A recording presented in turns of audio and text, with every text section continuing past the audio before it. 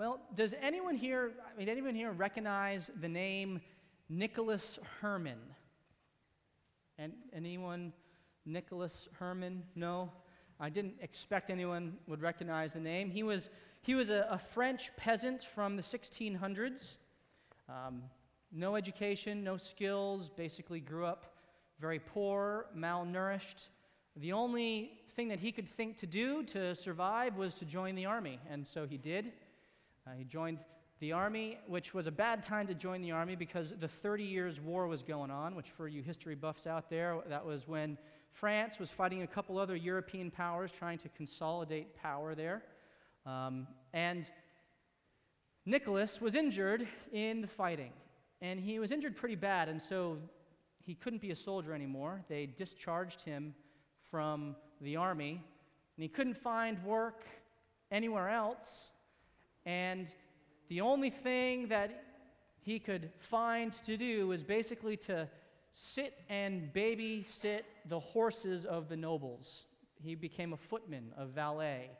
And so, rain or shine, hot or cold, he would be out with the horses when all the nobles would kind of gather at their parties, and he would oversee these horses. Now, to Nicholas's credit, he was very thankful that he had a job, and he tried to do the job to the best of his ability and maintain an attitude of thankfulness while he worked. And that's a little bit of what we're going to be talking about tonight, is our work and our attitudes, how we work. We're in the middle of a sermon series called Alien Invasion, which is all about how we are to live our lives in such a way that we are set apart, we are different than the people in the world around us. How we can be bringers of light and truth and love and peace and hope as we go about our daily lives, wherever we are. Because as our verse that we're memorizing, 1 Peter chapter 2, 11 and 12, we're aliens and strangers, right? And we are just passing through this world, and our conduct is supposed to bring glory to God. So tonight, we are going to learn a little bit about how we work is one of those ways that we can bring glory to God. So first, we're going to look at God's original design for work, and we're going to talk a little bit about his righteous plan for work, and then we're going to see how, because of our disobedience, we ruined work, and then we're going to talk about how Jesus redeemed our work and how that is supposed to guide us today as we go about doing the jobs that God gives us. So that's our little outline. So we're going to begin in Genesis chapter 1. Right there in the beginning, in Genesis chapter 1. And as you're turning to Genesis chapter 1, I'm going to pray. Father, we praise you, Lord, that you are the God of work. That the first thing we see you doing is creating. And we thank you that you have given us jobs to do. And Lord, now as I stand here and I speak and I teach your word, I pray, Lord, that I would be wholly yielded to you, God, and that your Spirit would be working in me and moving through me, and that the words that I speak would be your words, Father. And I pray that your Spirit would also be moving in each of our hearts, that we would not go from here unchanged, that we would be transformed, we would be encouraged that no matter what job we may have, we can bring you glory in it. We thank you for that, Lord, and we bring this all before your throne in the name of Jesus. Amen. Now, I'm pretty sure that most of you are familiar with the creation account, so we're just going to kind of skip ahead right to day 6 in chapter 1, verses 27 and 28, where we see at the pinnacle of creation, God is creating man. He's creating humans. And we pick up the text in Genesis chapter 1, verses 27 and 28. So God created man in his own image. In the image of God, he created him. Male and female, he created them. And God blessed them. And God said to them, "Be fruitful and multiply, and fill the earth and subdue it, and have dominion over the fish of the sea, and over the birds of the heavens, and over every living thing that moves on the earth." We're going to stop there. Let's flip over to chapter 2. Chapter 1 is kind of the creation account from the high level, big picture. Chapter 2 zooms in specifically on day 6 with the creation of man in particular. And so now let's start at verse 5 of chapter 2. When no bush of the field was yet in the land, and no small plant of the field had yet sprung up, for the Lord God had not caused it to rain on the land, and there was no man to work the ground, and a mist was going up from the land and was watering the whole face of the ground, then the Lord God formed the man of dust from the ground and breathed into his nostrils the breath of life, and the man became a living creature. And the Lord God planted a garden in Eden in the east, and there he put the man whom he had formed. And out of the ground the Lord God made to spring up every tree that is pleasant to the sight and good for food. The tree of life was in the midst of the garden, and the tree of the knowledge of good and evil. Skip down to verse 15. The Lord God took the man and put him in the Garden of Eden to work it and keep it. Now, between these sections of Scripture, there's a couple of very important things that we need to see for us to begin to develop a proper theology of work, an understanding of what God's intentions are for us as we do the jobs that he calls us to do. And the first thing that I want us to see is when God gave us work. Contrary to what some of us might think, work was given to us as part of God's good plan. Recognize that we hadn't disobeyed God yet. So work was there from the very beginning, and it wasn't a punishment like some of us think it is.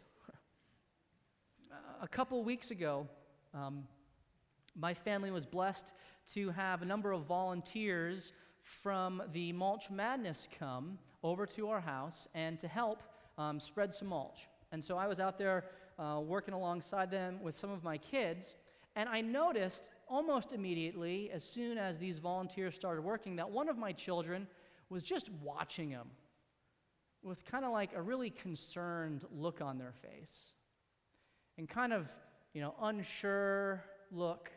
And so I was watching my child watch these volunteers, and I asked him, I said, hey, what's up? What's going on? Why are you seem kind of nervous with all of these people here? And my child looked at me with a very concerned, very serious look and said, Dad, what did all these people do wrong that you are putting them to work at our house? Right? Obviously, my child hasn't learned the joy of volunteering and good old-fashioned yard work. But that's the attitude that I think a lot of us have sometimes, that work is a punishment, that it's something that we're doing because we've messed up, and it's just this punishment for our disobedience. But it's not. Work isn't a punishment. We're going to talk about the punishment in a little bit.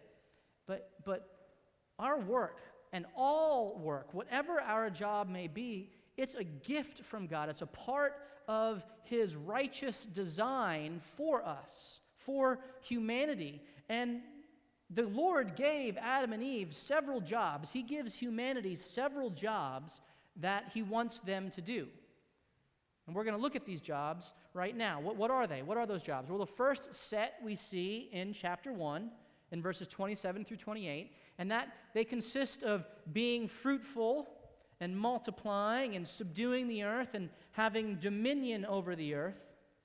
We're not going to dive into each one of those things, but what's important is that in the ancient Near East, all of these terms, all of these jobs were jobs that were exclusively the king's. These jobs were always used to describe the role and duty of the kings in the ancient world, or the representatives of the kings, the people who the king put in place, like his governors, his lieutenants. And that's a big deal, because what God is saying here is that humanity, you are my representatives on earth. You have the job of representing me while you are going about and working on the earth. And it's important that we recognize that as we develop this theology of work, because if we don't see ourselves as representatives of the Lord as we undertake our work, whatever that job may be, our entire perspective is going to be wrong. If we don't see ourselves as, when I'm doing my job, I'm actually representing my God, then my perspective on work is going to be off. It's going to be about me instead of about who I represent. Do we see why that's a big deal? We see why that's important. When we have the proper perspective on who we're representing, it goes a long way to helping us not fall into some of the pitfalls that we're going to be talking about at the end of this little sermon here. But I want to turn over to Genesis 2:15, and I want to dive into these two jobs in particular that he gives to Adam in this verse. He gives Adam the jobs of working and keeping the garden. Well, what do those two words mean? Well, the first Hebrew word, work, and it's the same word used in verse 5, by the way, so it's the same word there. This word, it means to cultivate something for a specific purpose, to cultivate it in such a way as to prepare it for something. And sometimes in some of the translations, it's actually translated as tend or dress. And the way this was used in the ancient world, it was typically used to refer to a servant who was preparing something for a specific use for the servant's master. That's how this word was used. So Adam, we see here, is not only a representative of God, but he is also to be a servant of God in the garden as he's preparing the garden for all of its intended uses. The chief of which was for God's glory to be shown and God's glory to be seen, and to prepare it for God to dwell there. In chapter 3, it says that God was walking in the garden. So that was a dwelling place of God. But it was also intended for Adam and Eve to enjoy and to be sustained by. So it was Adam's job to prepare the garden for all of its intended uses that his master had for the garden. And we got to remember here that the garden wasn't just some lush jungle. It wasn't a jungle. It was an intentionally planted area where God designed it to show his glory. The tree of life and knowledge were in the center. There were rivers running through it all. It wasn't just like some wilderness. This was a garden that God planted and that he had man to maintain and prepare for him. But the second word here is keep. And this word means to guard or protect. See, not only was Adam to prepare and sanctify the garden for the presence of God, but he was also to preserve and protect the garden from the encroachment of evil. A task that unfortunately, he failed in, because in chapter 3, he failed in protecting his wife from being deceived by the enemy and falling into sin. But we see here that there's this work of preservation and this work of protection that we as the servants of God are called to address in whatever our job may be. And this is really, really important point here. These two jobs, working and keeping, preparing and preserving, these jobs undergird every single job that any of us will ever have. So, if my job is to be an attorney, that is how my actual job of preparing and preserving is being lived out. That is built on top of the job of preparing and preserving. If my job is to be a photographer, then my photography is supposed to be done in such a way that I am preparing and preserving my workplace for God. Do we understand this? This is the foundation for everything that we're doing. Every job that humanity will ever have is built on the foundation of preparing and preserving. Really important point for us to understand as we develop our theology of work so that we know how to go and do what we're supposed to do. Now, one more, I think it's pretty neat, but I'm a dork, so both of these words, work and keep, they're also used to describe the priests and the Levites and their duties in the temple and the tabernacle. So the garden, as the dwelling place of God, was replaced by the tabernacle. The tabernacle would be replaced by the temple. That's significant.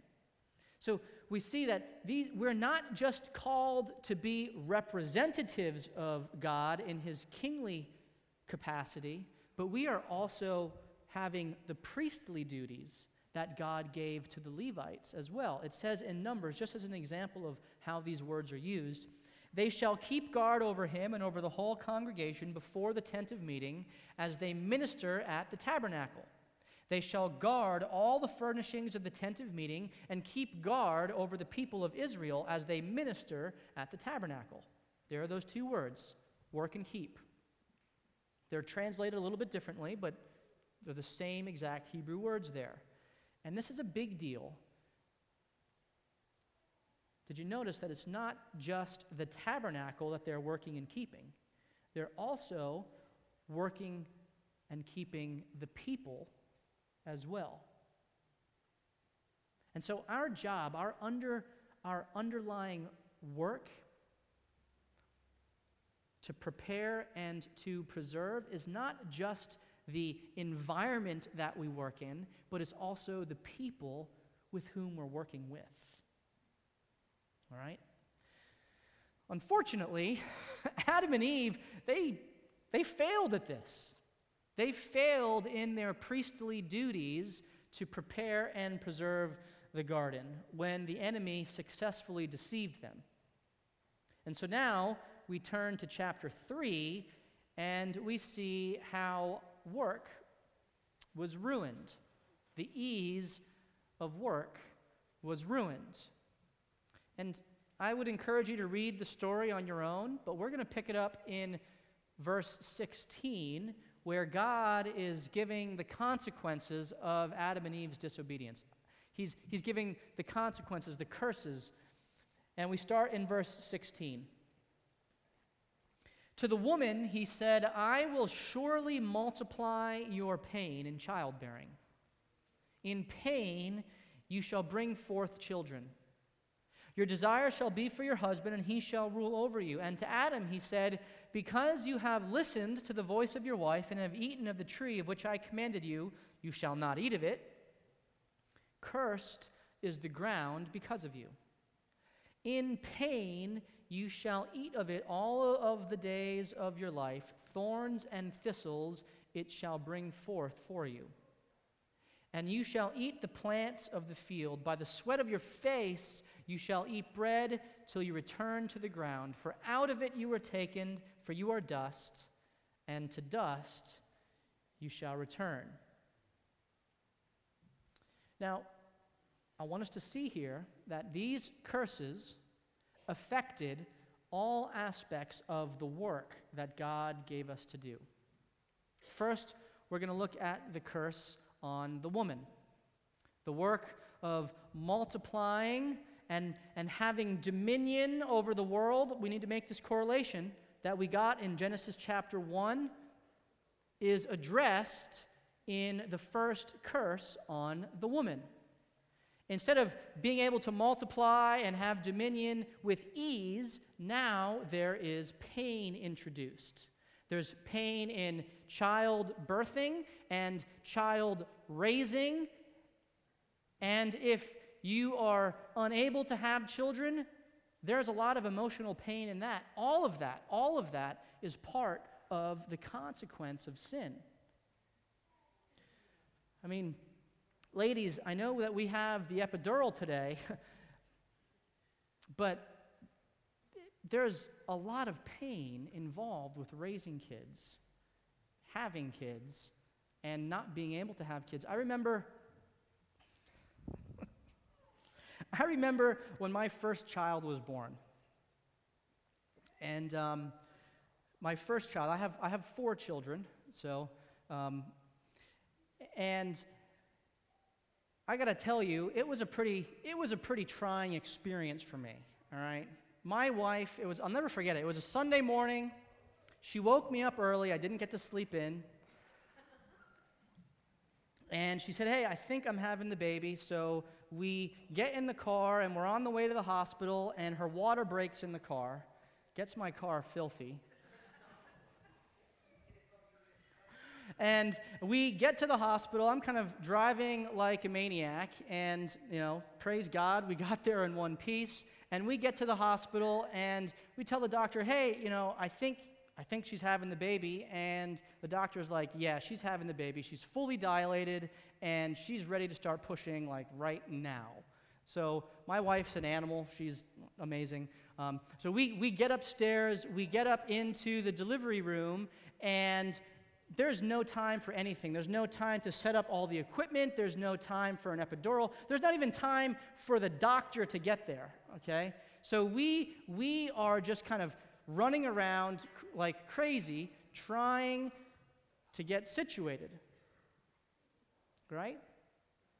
And I'm there, and I'm trying to hold her hand, and I'm like, I'm doing the breathing thing, like, right? Trying to be the good husband here, and she's looking at me with the look on her face that says, like, that isn't helping at all type of thing.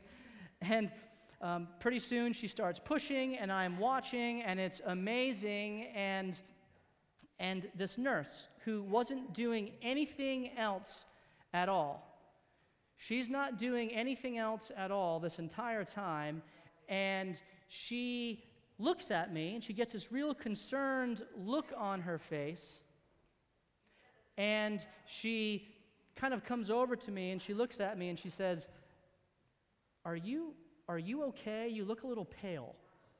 So she's telling this to me, and she's kind of ignoring my wife, which seemed a little strange to me, right? But the point of this is that after our baby was born, and I kind of went through that whole ordeal, I realized that childbirth is painful, right?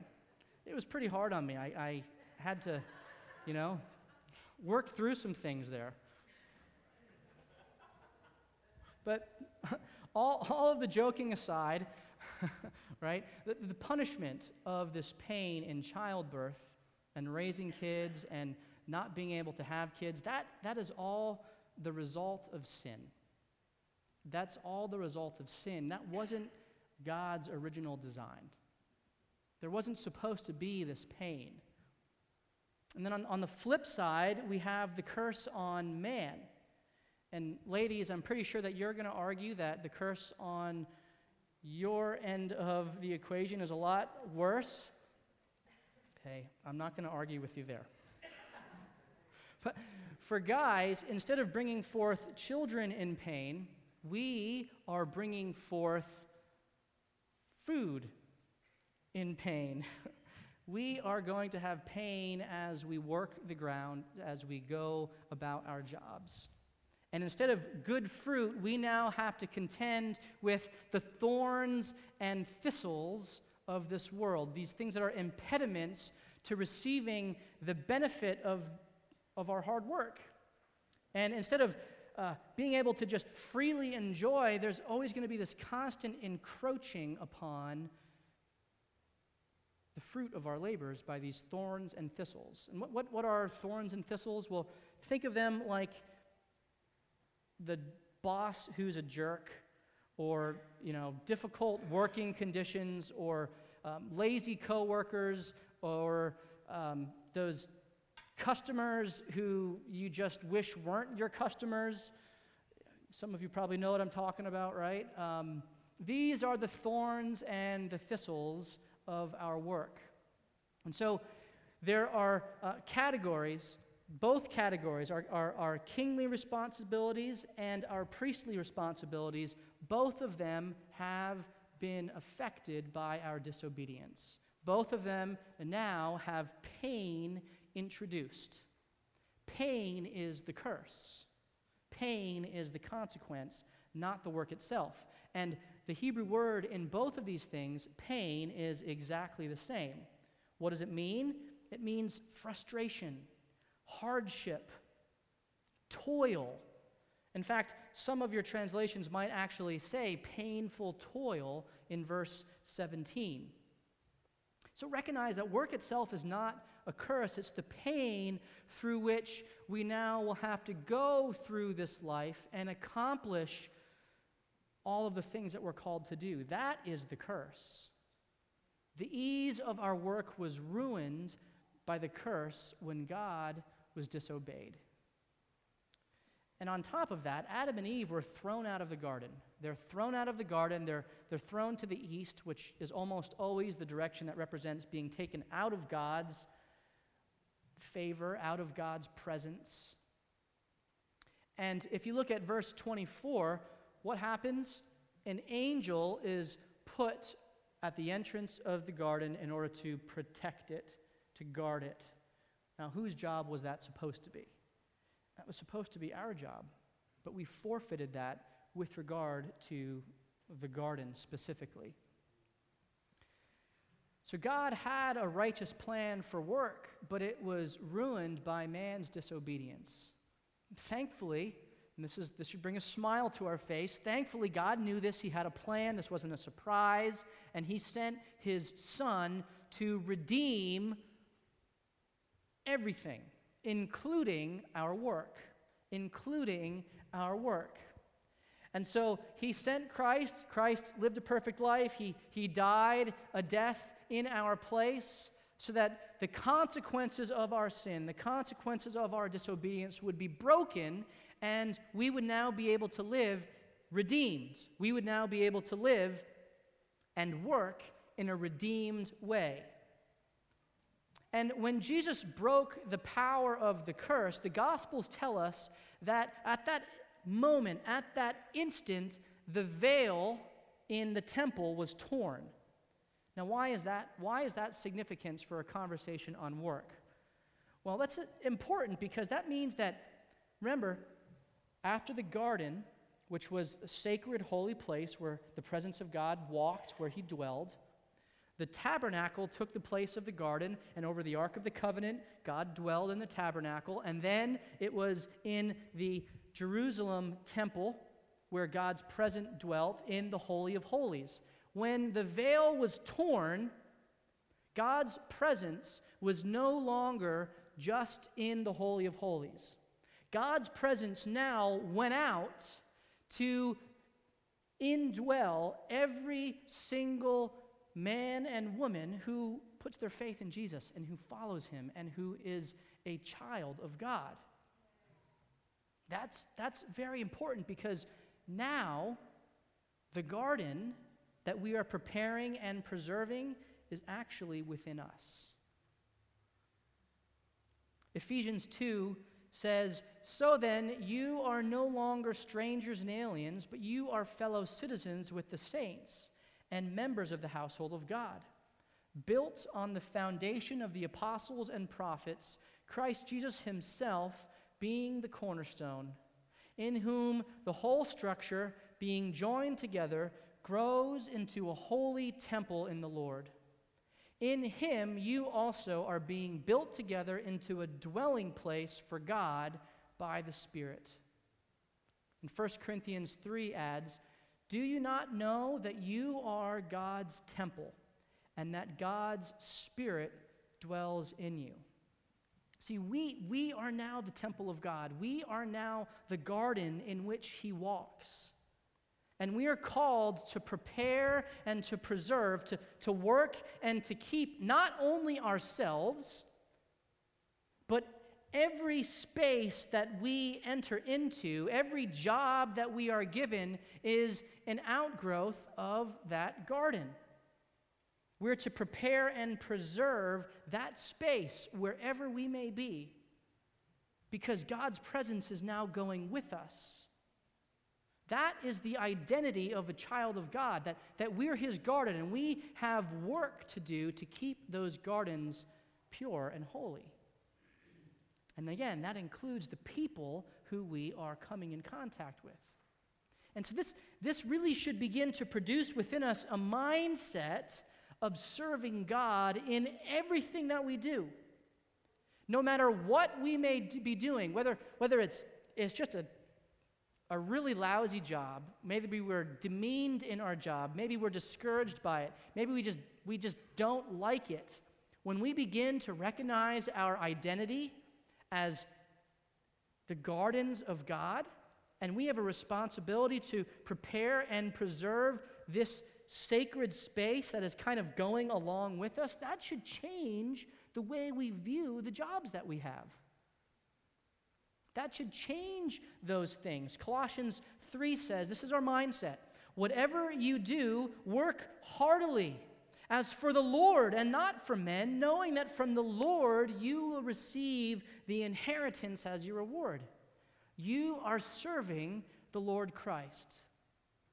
So we are representatives and servants of Jesus, and we're called to tend to the gardens of our lives and our workplaces and the people who are there, no matter where we are, whether we're a stay-at-home mom or a businesswoman, whether you're a nurse or a construction worker, whether you're an engineer or you are a teacher. Any of those places. Maybe you're laid off and looking for work. Maybe you're retired and you're just kind of volunteering now. Or maybe you're a student trying to learn and being equipped so that you can get your first job. It doesn't matter. All of those things, our mindset should be, I am working at this for God. And I am His representative and His servant while I'm doing this. Now, that doesn't mean that it's not going to be without pain. It just means that the purposes that underlie our work are now redeemed because Christ has opened the way for us to work in a redeemed manner.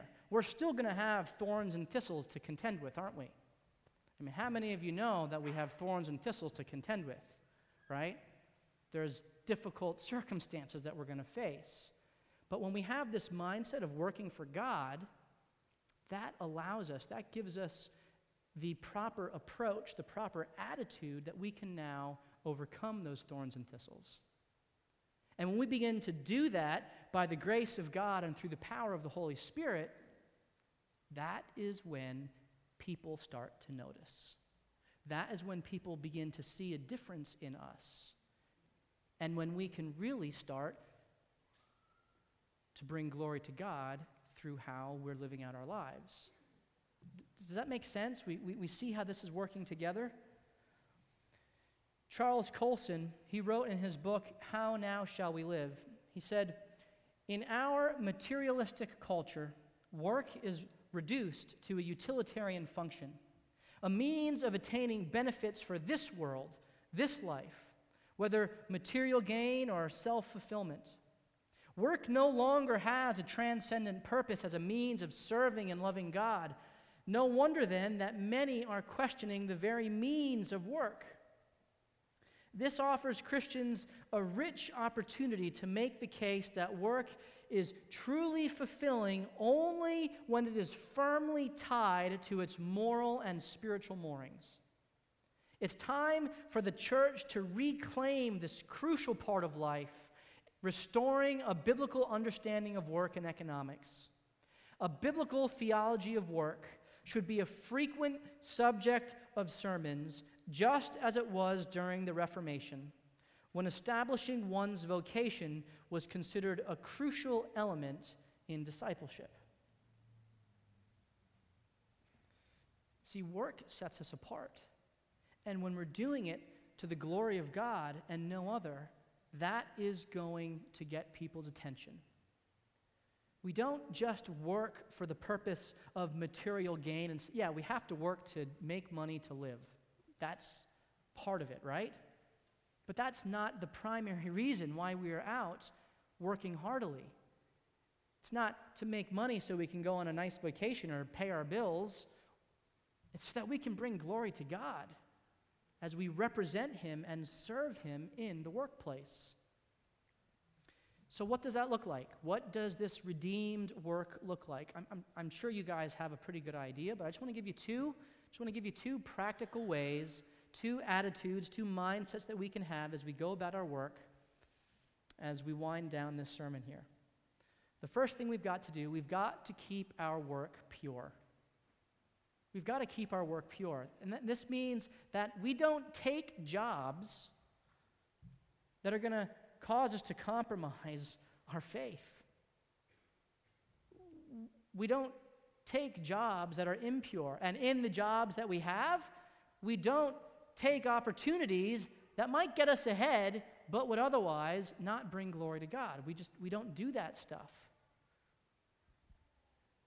A telltale sign, you want to know if you're working to the glory of God?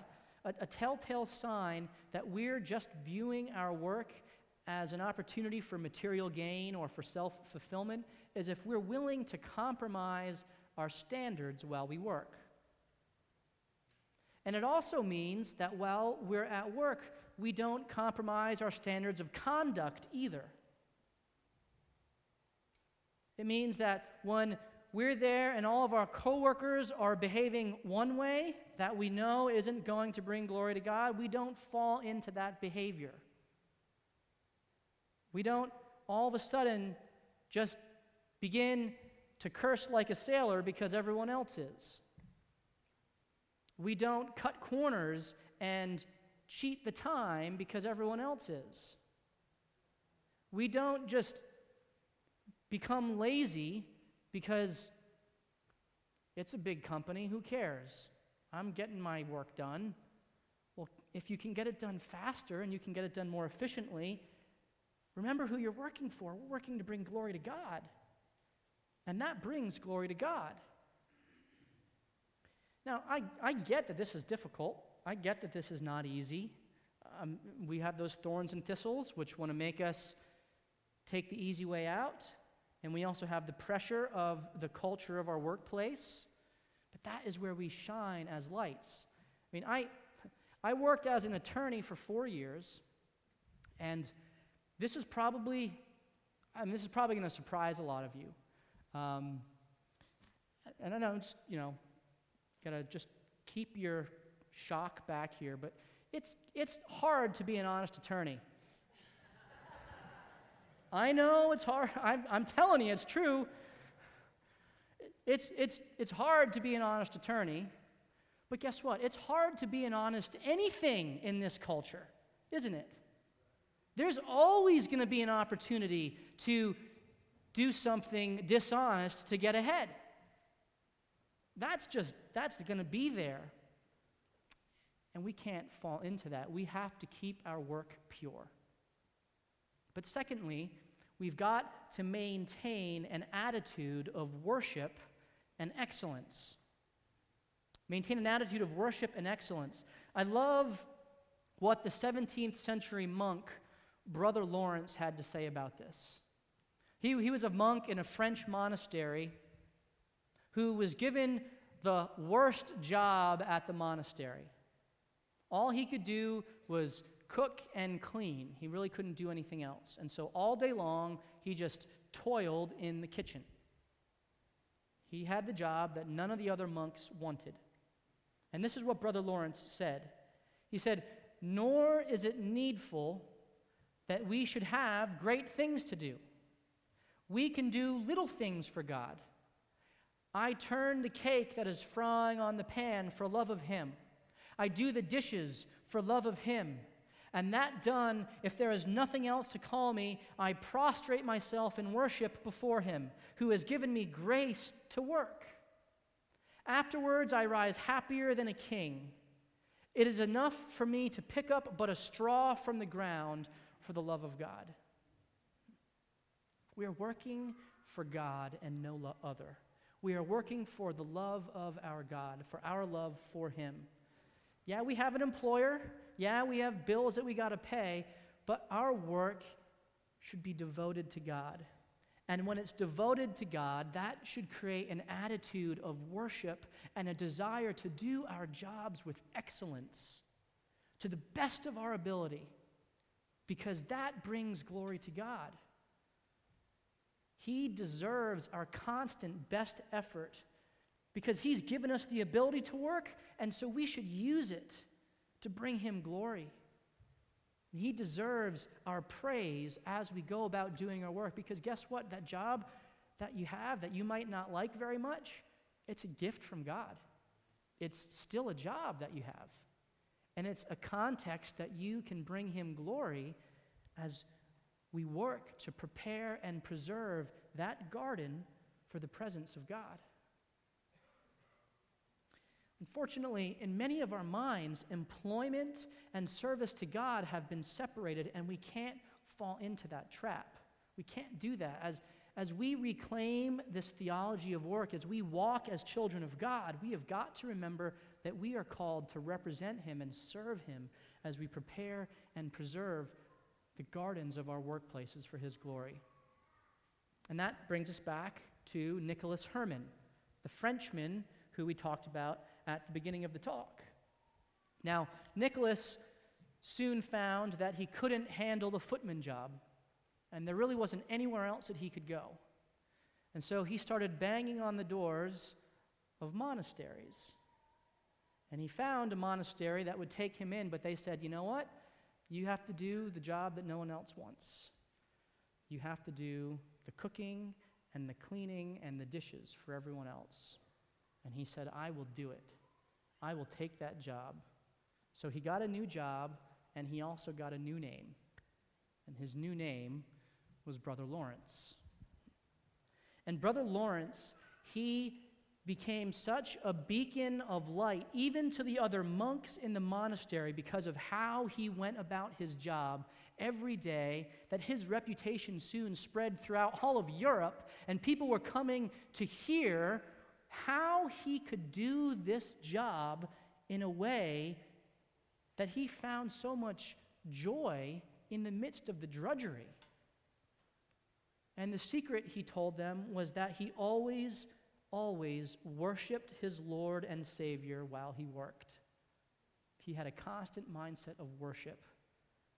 He constantly worked to prepare and to preserve his kitchen so that God's presence could permeate every inch of the kitchen. That anyone who walked in there, even to get a loaf of bread, would know that God was in that place. And that is exactly what we're called to do in whatever job we're given. Wherever the Lord has placed us, we are his representatives and servants. We got to see that work isn't a curse, it is a gift. And as we fight through the pain, as we work in the redeemed manner that Jesus has opened up for us, as we overcome these thorns and thistles, let's ask God to help us to work heartily unto him and to prepare and preserve our gardens to receive the glory of God as he walks there with us. Amen?